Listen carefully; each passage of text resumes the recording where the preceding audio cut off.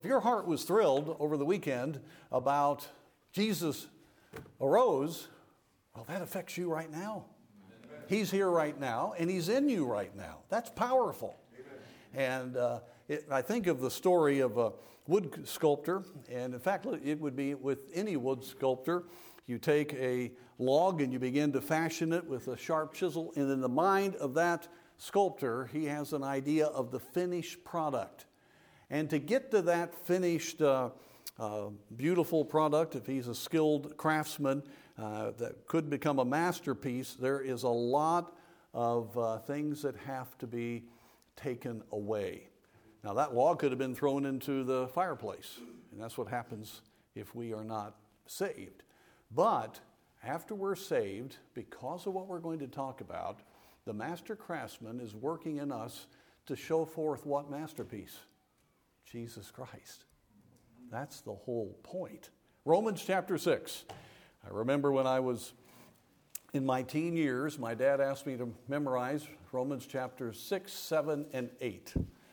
And I labored through memorizing those, and I gained some things. But I look back now, if only in high school I could have understood the full impact, even though my dad preached very clearly on it. And it was very real. I still, just because of much I needed to learn about the self-life and had to grow in the Word of God, it's taken over the years for me to realize what a precious treasure we have. And we're only going to look at a little bit of this right here. But the essence of the first part is what I want us to see. Now, in this chapter, it divides itself into three major points. There's truth that we need to understand.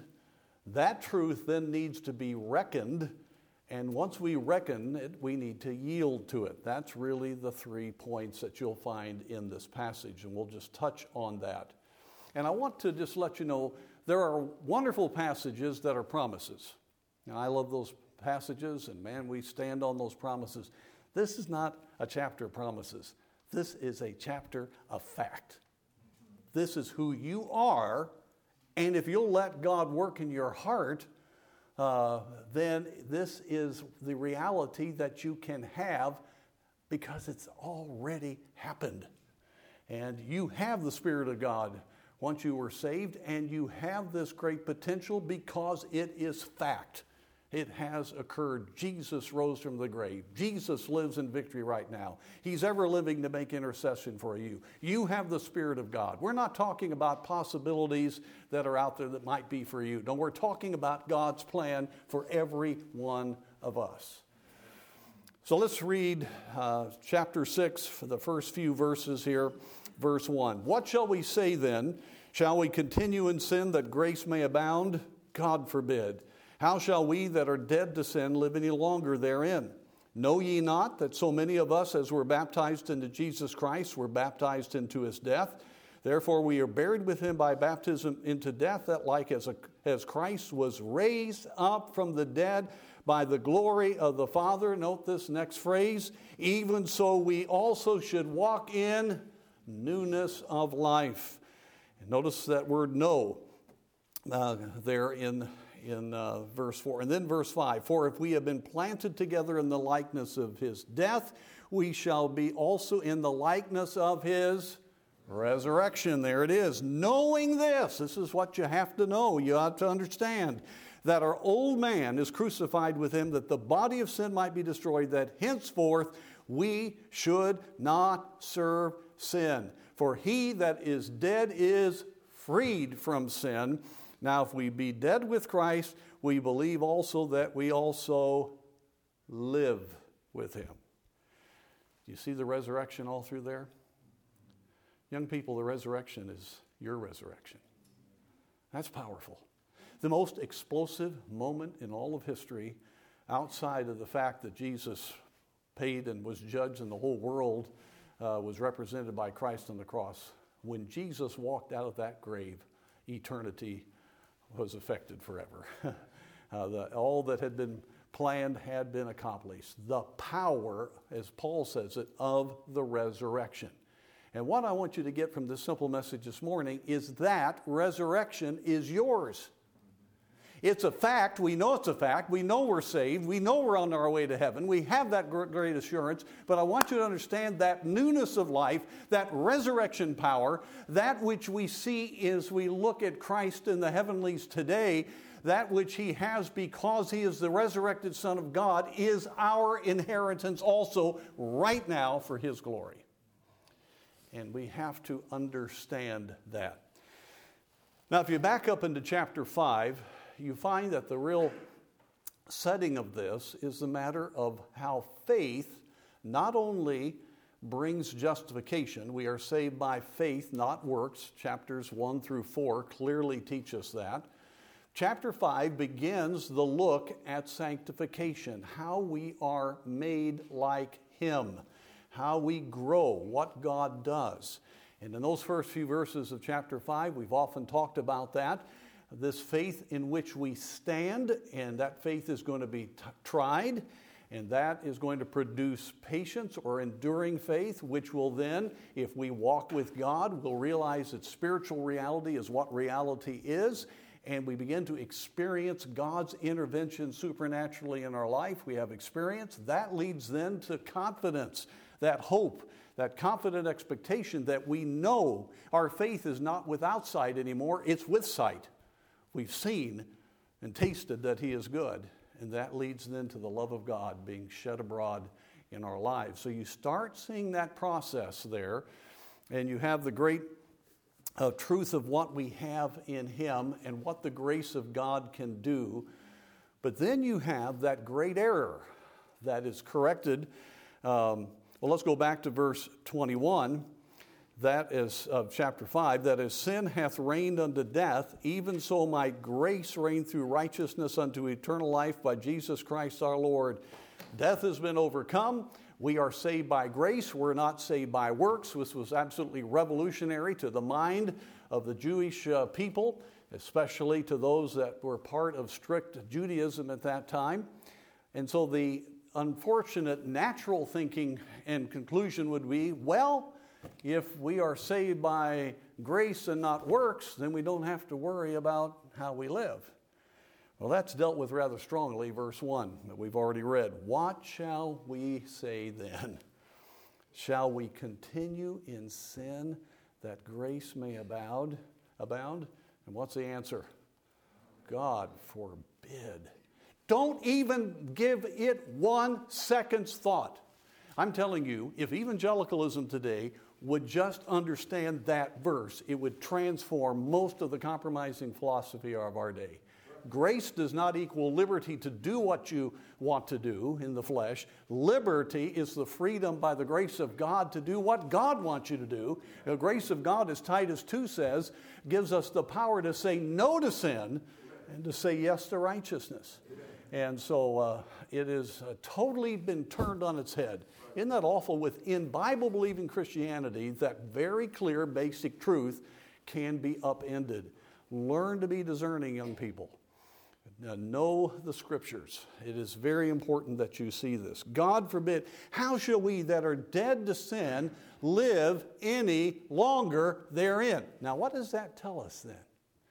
Where is he headed with that? Let's go back and look at verse 1 again. What shall we say then? Shall we continue in sin? And the answer is no. Especially that grace would abound, the wrong warped view of grace. God forbid. How shall we that are dead to sin live any longer therein? What's the obvious answers to this if you follow the rhetorical questions here? No, because of what Christ has done and because we're dead to sin, we don't have to live in it anymore. Now, here's where the dilemma comes, young people, and this is where a lot of good people get off. Because of our flesh that is still here until we get to heaven, and our propensity to sin in our soul, in our mind, will, and emotions, and our body of sin, it's very easy to get this idea, well, it's just inevitable that we're going to live a life of sin. And a lot of people say it's great to have victory, but it's almost like living a life of defeat, pleased when you have times of victory. That's not what this teaches. We should live a life of victory, surprised by defeat. But we almost get into a works mentality because we do the best we can. God's not interested. He never was interested in the best that you could. And he's not interested in the best that you can right now. He is wanting to have his victory lived out through the very work of the Holy Spirit in your life so that you can have victory over sin. That's what this says. That's the whole point of this passage. Now, folks, don't you love to be able to tell somebody that the word gospel means good news? I got good news for you. You don't have to go to hell. It's wonderful. Jesus loves you. He died on the cross for you. He took your place. He rose from the grave, and you can have everlasting life. Well, the word gospel goes far beyond just the unsaved folks. I got good news for you. You don't have to live in sin any longer. Amen. Isn't that great news? Amen. That sin that wears you down, those habits that just are such a weight, those things that you know are not right, and the conscience that bears down on you because the Holy Spirit is there. It's a glorious reality that you can live a life of consistency. And folks, that is something you've got to believe with all of your heart. This is not a promise. This is reality. This is who you are. When you were saved, as I've often said, as Ephesians 4:24 says, the Spirit of God regenerated you. You were born from above. We heard about that, of course, with Nicodemus over the weekend here. You are born from above. You have new life. And you are created in righteousness and true holiness, and in you is the very Spirit of the living God, the third person of the Trinity. I am looking at temples of the Holy Spirit right now. The all-powerful one that gave us this word, that was part of the creation of the universe, he is in you right now. And you have, because of what Christ did, the glorious privilege of having victory over sin. Now, let me give you one little secret here. If we want victory over sin so we can be happier, that's where we trip up. It's amazing, even in wanting spiritual reality, having God's power, seeing God work, selfish motives are all over the place. Okay. God wants you to experience this victory so that the world can see he arose. How are they going to know it? They've got to see the resurrected Christ in you. They need to see that people can have victory over sin, that you indeed are a new creation. There's nothing like it when you see somebody transformed by the grace of God. I think one of the things that thrills us more than anything, we love to hear testimonies of people that tell of their transformed life by the grace of God. And I love to hear your testimonies that way. So we've got to get it set in our heart. We've got to understand that God is saying here that grace is abounding for the purpose not of the freedom to sin, but the freedom not to sin. It is for the ongoing victory on a regular basis. Now let's look at what we need to understand. You have two metaphors used, verses 3 and 4, the fact that we're identified with Christ when he died, when he was buried, and then when he was raised from the dead. So what this is saying in verses 3 and 4, and you got to get this, in the mind of God, and by the way, anything in the mind of God is reality. It's as real as you are here right now. In the mind of God, you were in Christ on that cross. It's as though you hung there. I don't fully know how to say that properly and get it all theologically accurate. But you were there. And when he was buried, you were there. That's what it says. And when he rose again, you were identified. In other words, his resurrection is your resurrection. It's the guarantee that you will be resurrected. Amen. And you will have that new body and that eternal life.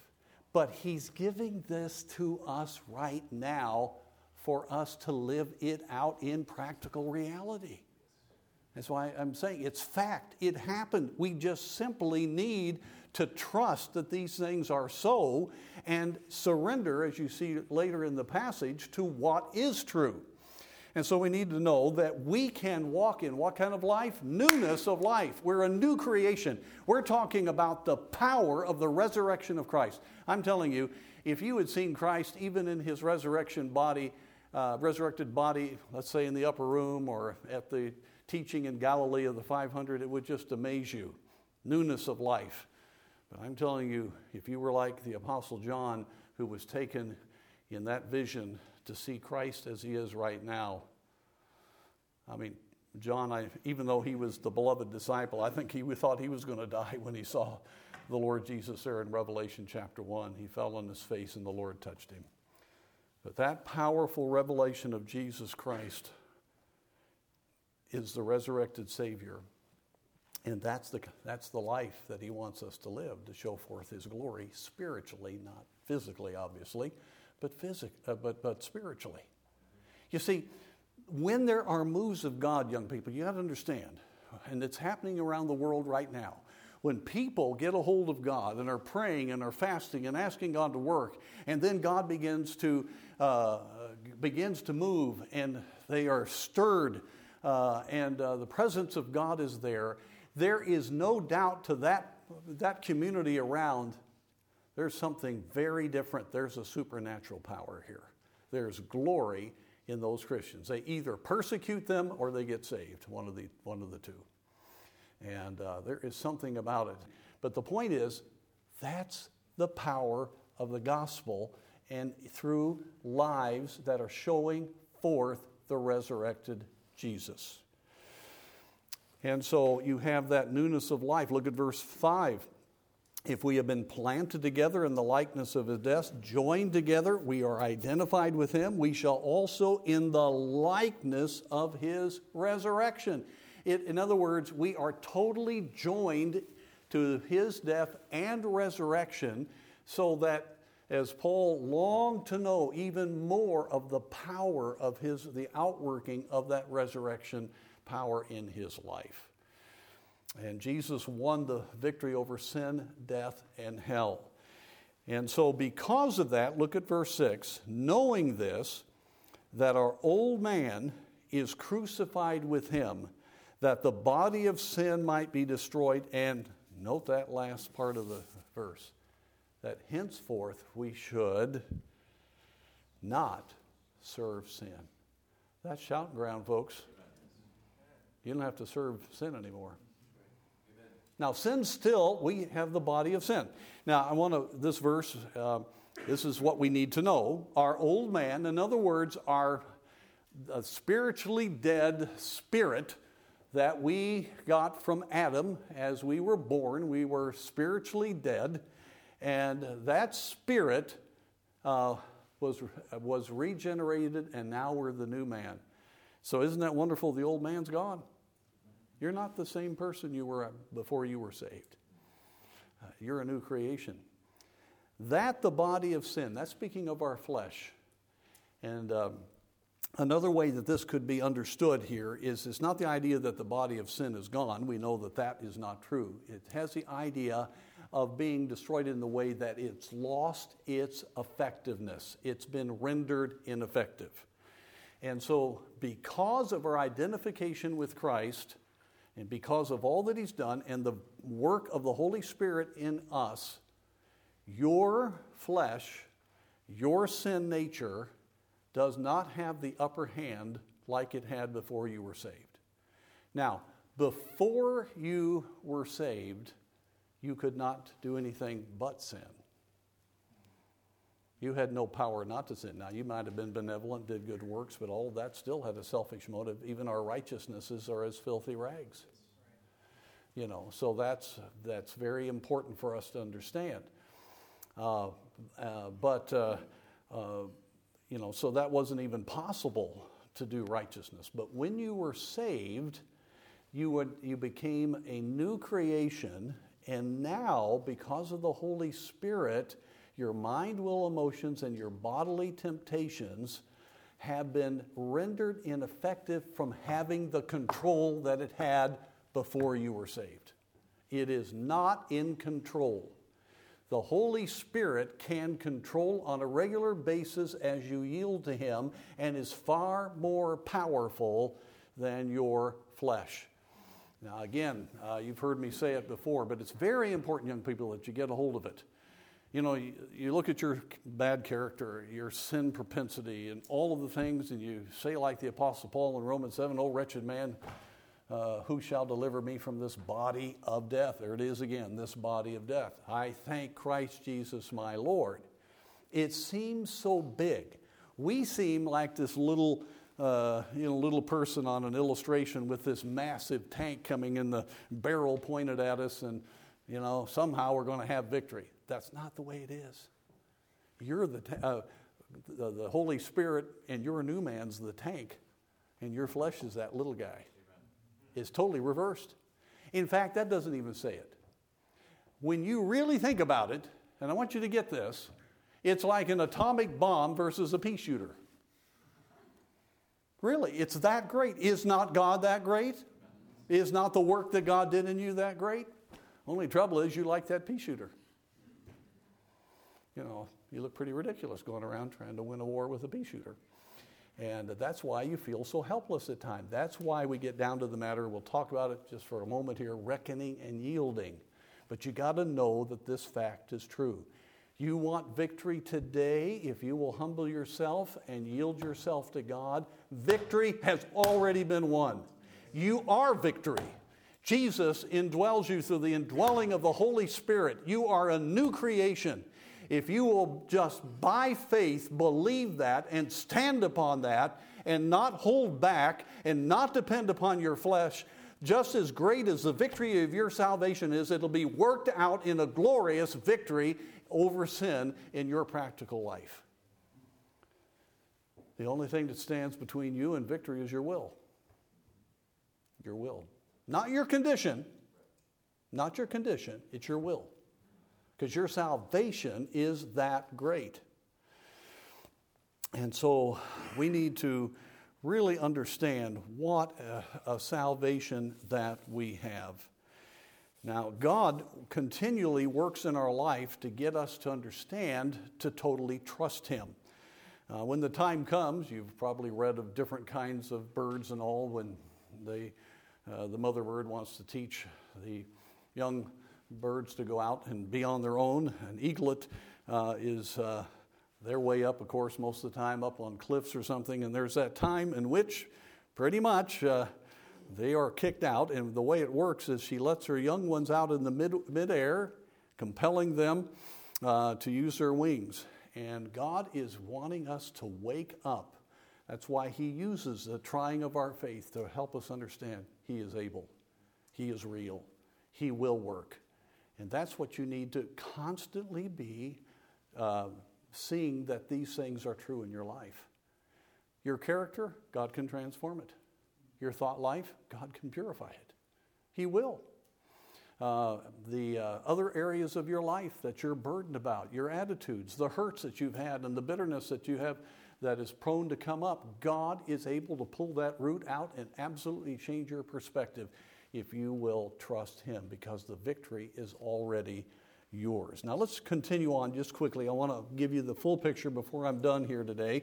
We read verse 7, "For he that is dead is freed from sin."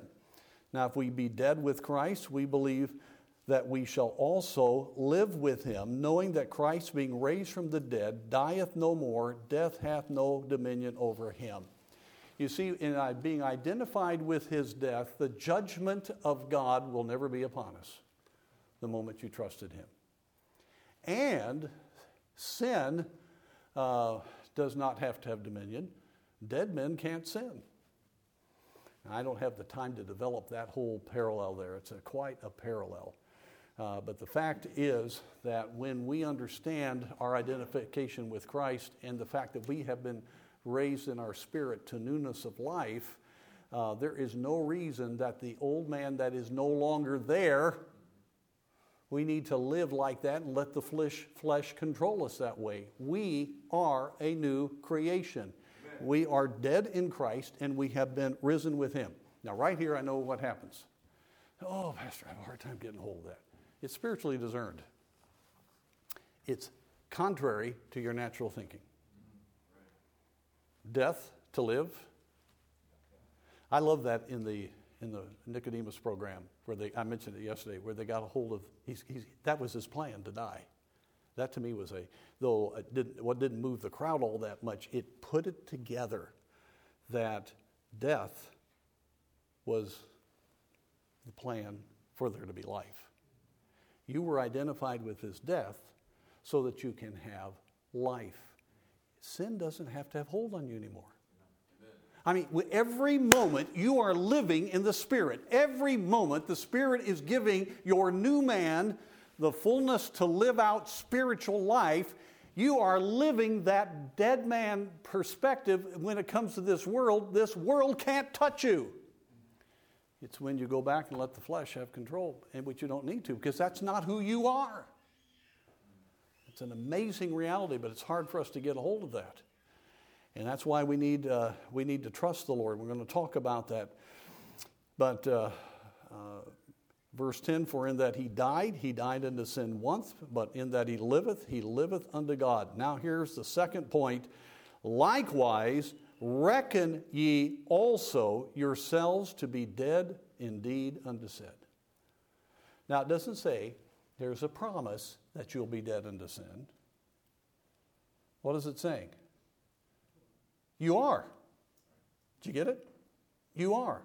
Reckon that you already are dead unto sin, but alive unto God through Jesus Christ our Lord.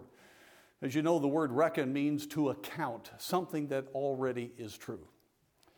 Let's say that I gave one of you $2,000.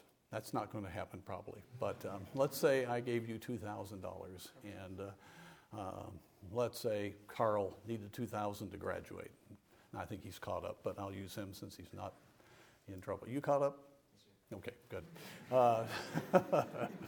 So I tell Carl, I put $2,000 on your account. And he is $2,000 short, of course. That's what he was thinking, and I paid the rest of it. So he is still, the rest of the time between now and graduation, wringing his hands and praying, Lord, I need to get the $2,000. I don't know how. I need a couple more jobs, or my dad needs to come get with the program, or whatever it is. And I'm not going to graduate. They won't let me walk if I have a bill, I mean, what am I going to do? He's sweating it out. He's miserable. With all the time it's paid in full in the finance office. Wouldn't that be really tragic? Well, that's the way it is. It's paid in full. And you are dead to sin. Your new man doesn't react to sin. It's not tempted by sin. Your spirit that will live forever, your eternal life, you're created holy and righteous. The Holy Spirit is there sealing you. He's all powerful. That's an amazing thought. So you have that. You are to reckon it to be so. Now look at that again. I want you to get that. You need to account. It's an accounting term. It's the fact. Reckon that ye also yourselves to be dead indeed unto sin, but alive unto God. That's a fact or a promise? It's a fact. It happened because of what Jesus Christ did. And when you trusted Christ, all that he promised became yours. Now, the world will tell you how you think about yourself makes all the difference. This self-image stuff and all the other positive thinking. The reason that they have a little success to that is that it is true. How you think about yourself does affect your actions, but it's very shallow, and it becomes, spiritually, it can be devastating to think that way. But this is saying you need to understand who you are. I've had several people. I had one drug addict that had all kind of problems, and he failed again. He came in to see me a few years ago. He said, Pastor, I'm hopeless. I asked him, I said, are you saved? He said, oh, I know I'm saved. I said, all right. And so I went through some of these truths. And I remember his eyes lit up when I told him he was a new man. Lit up when I told him, you have the Spirit. Now, he had heard this before, but right at that moment, he reckoned it to be so.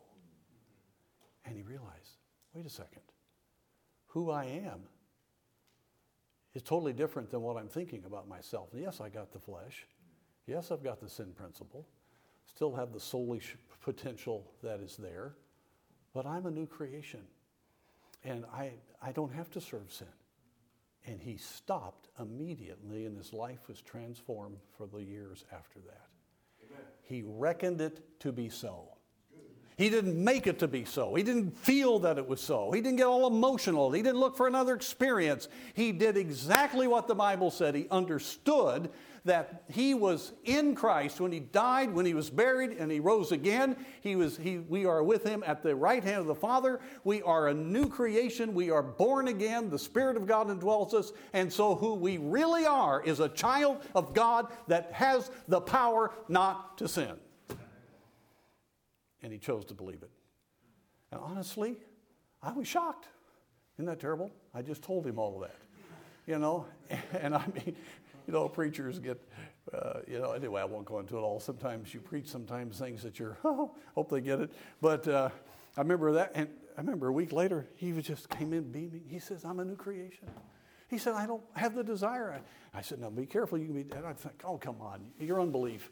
And so I just encouraged him on, and he started serving the Lord, and he got it. Every day he was rejoicing. He reckoned it to be so. I don't have to sin. The minute he got it in his mind that victory was his, he just understood he could make the choice to yield to God and not to himself. And folks, you can do the same thing. Remember, you need to live in victory, surprised by defeat, and realize why you had defeat, because you got into self and got away from walking by faith. But who you really are is the victory of Christ. Isn't it tragic that he's done all this for us and we don't reckon it to be so? We're like I talked about Carl, wringing our hands, anxious, feeling so bad, we're miserable, there's no hope for us. Now, it's understandable to think of that like Paul did in the next chapter, chapter 7, but he immediately says, I thank Christ Jesus my Lord. And then you have Romans chapter 8 and the great victory passage there. Nothing can separate us from the love of God. And so that is critical. But then note the third point, and we'll finish with that here, is verse 13. Neither yield ye your members. Okay, there's the key. You have a free will. Did God force you to get saved? No, you had to make the choice by faith. You didn't save yourself. It was all of Christ. It's the full work that we've been talking about. But the minute you put your dependence alone in Christ, man, just think, you became a child of God, a co-heir with Jesus Christ.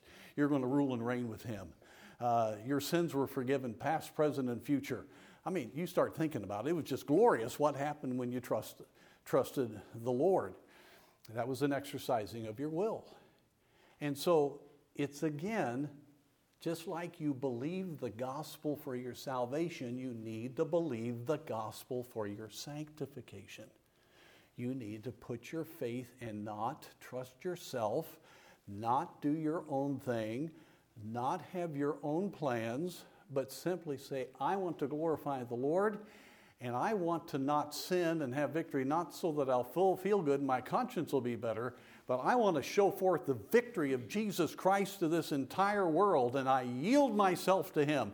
And every time you have that tendency to turn to yourself, you yield to the Lord and you realize that you have the victory in Christ. Neither yield yourself members as instruments of unrighteousness unto sin, but yield yourselves unto God as those that are alive from the dead. There it is again, resurrection life. And your members as instruments of righteousness unto God. And then verse 14, for sin shall not have dominion over you. That's what it says. You don't have to be under sin's dominion. Amen. You don't. Be totally free. And he goes back to the initial discussion, the last part of that verse. For ye are not under the law, but under grace.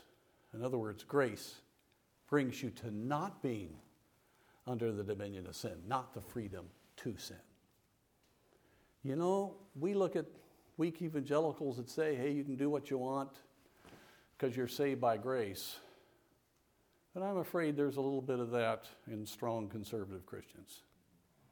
The grace of God is God's power to enable you to do his will, to enable you to make the right choices based upon who you are in Christ. And we have that wonderful, wonderful union with him. And that's why he says in verse 15, what then shall we sin because we are not under the law, but under grace? What's the answer again? God forbid. So sin doesn't have to have dominion over you. So we haven't been over Romans 6 for a while. I just wanted to go over it again. That's a glorious chapter. And I've only touched on it. What's the 3 points? You need to, number 1, understand, know these things to be true. These aren't promises. This is fact. I'm looking at a bunch of new creations. I'm looking at a room full of people who were identified with the mighty work of Christ on the cross. And the ascended Christ in all of his glory and power can be manifest through the indwelling of the third person of the Trinity in your regenerated spirit. That's big time. You are a child of God. You're a new creation. We need to understand that. But then you've got to live that way. By reckoning it to be so, you got to believe that it's true. Not just understand it, but you got to be living every moment. No, that's truth. That's truth. And it'll encourage you. Listen, many times I'll stop and, nope, not going to go there. My how I'm viewing what I'm having to face, I have God's power and authority to be able to have victory right now. Reckon it to be so by yielding to be a servant of God, not a servant of sin. And by the way, isn't worldly Christianity an oxymoron when you look at this chapter? Isn't it a tragedy? No, we ought to be living holy lives and loving every minute of it. Being freed from the power of the flesh. What a message! Listen, we love the gospel message, but the gospel to the saints is glorious. And it ought to stir us, but it ought to come out of a life in which you're experiencing victory over sin.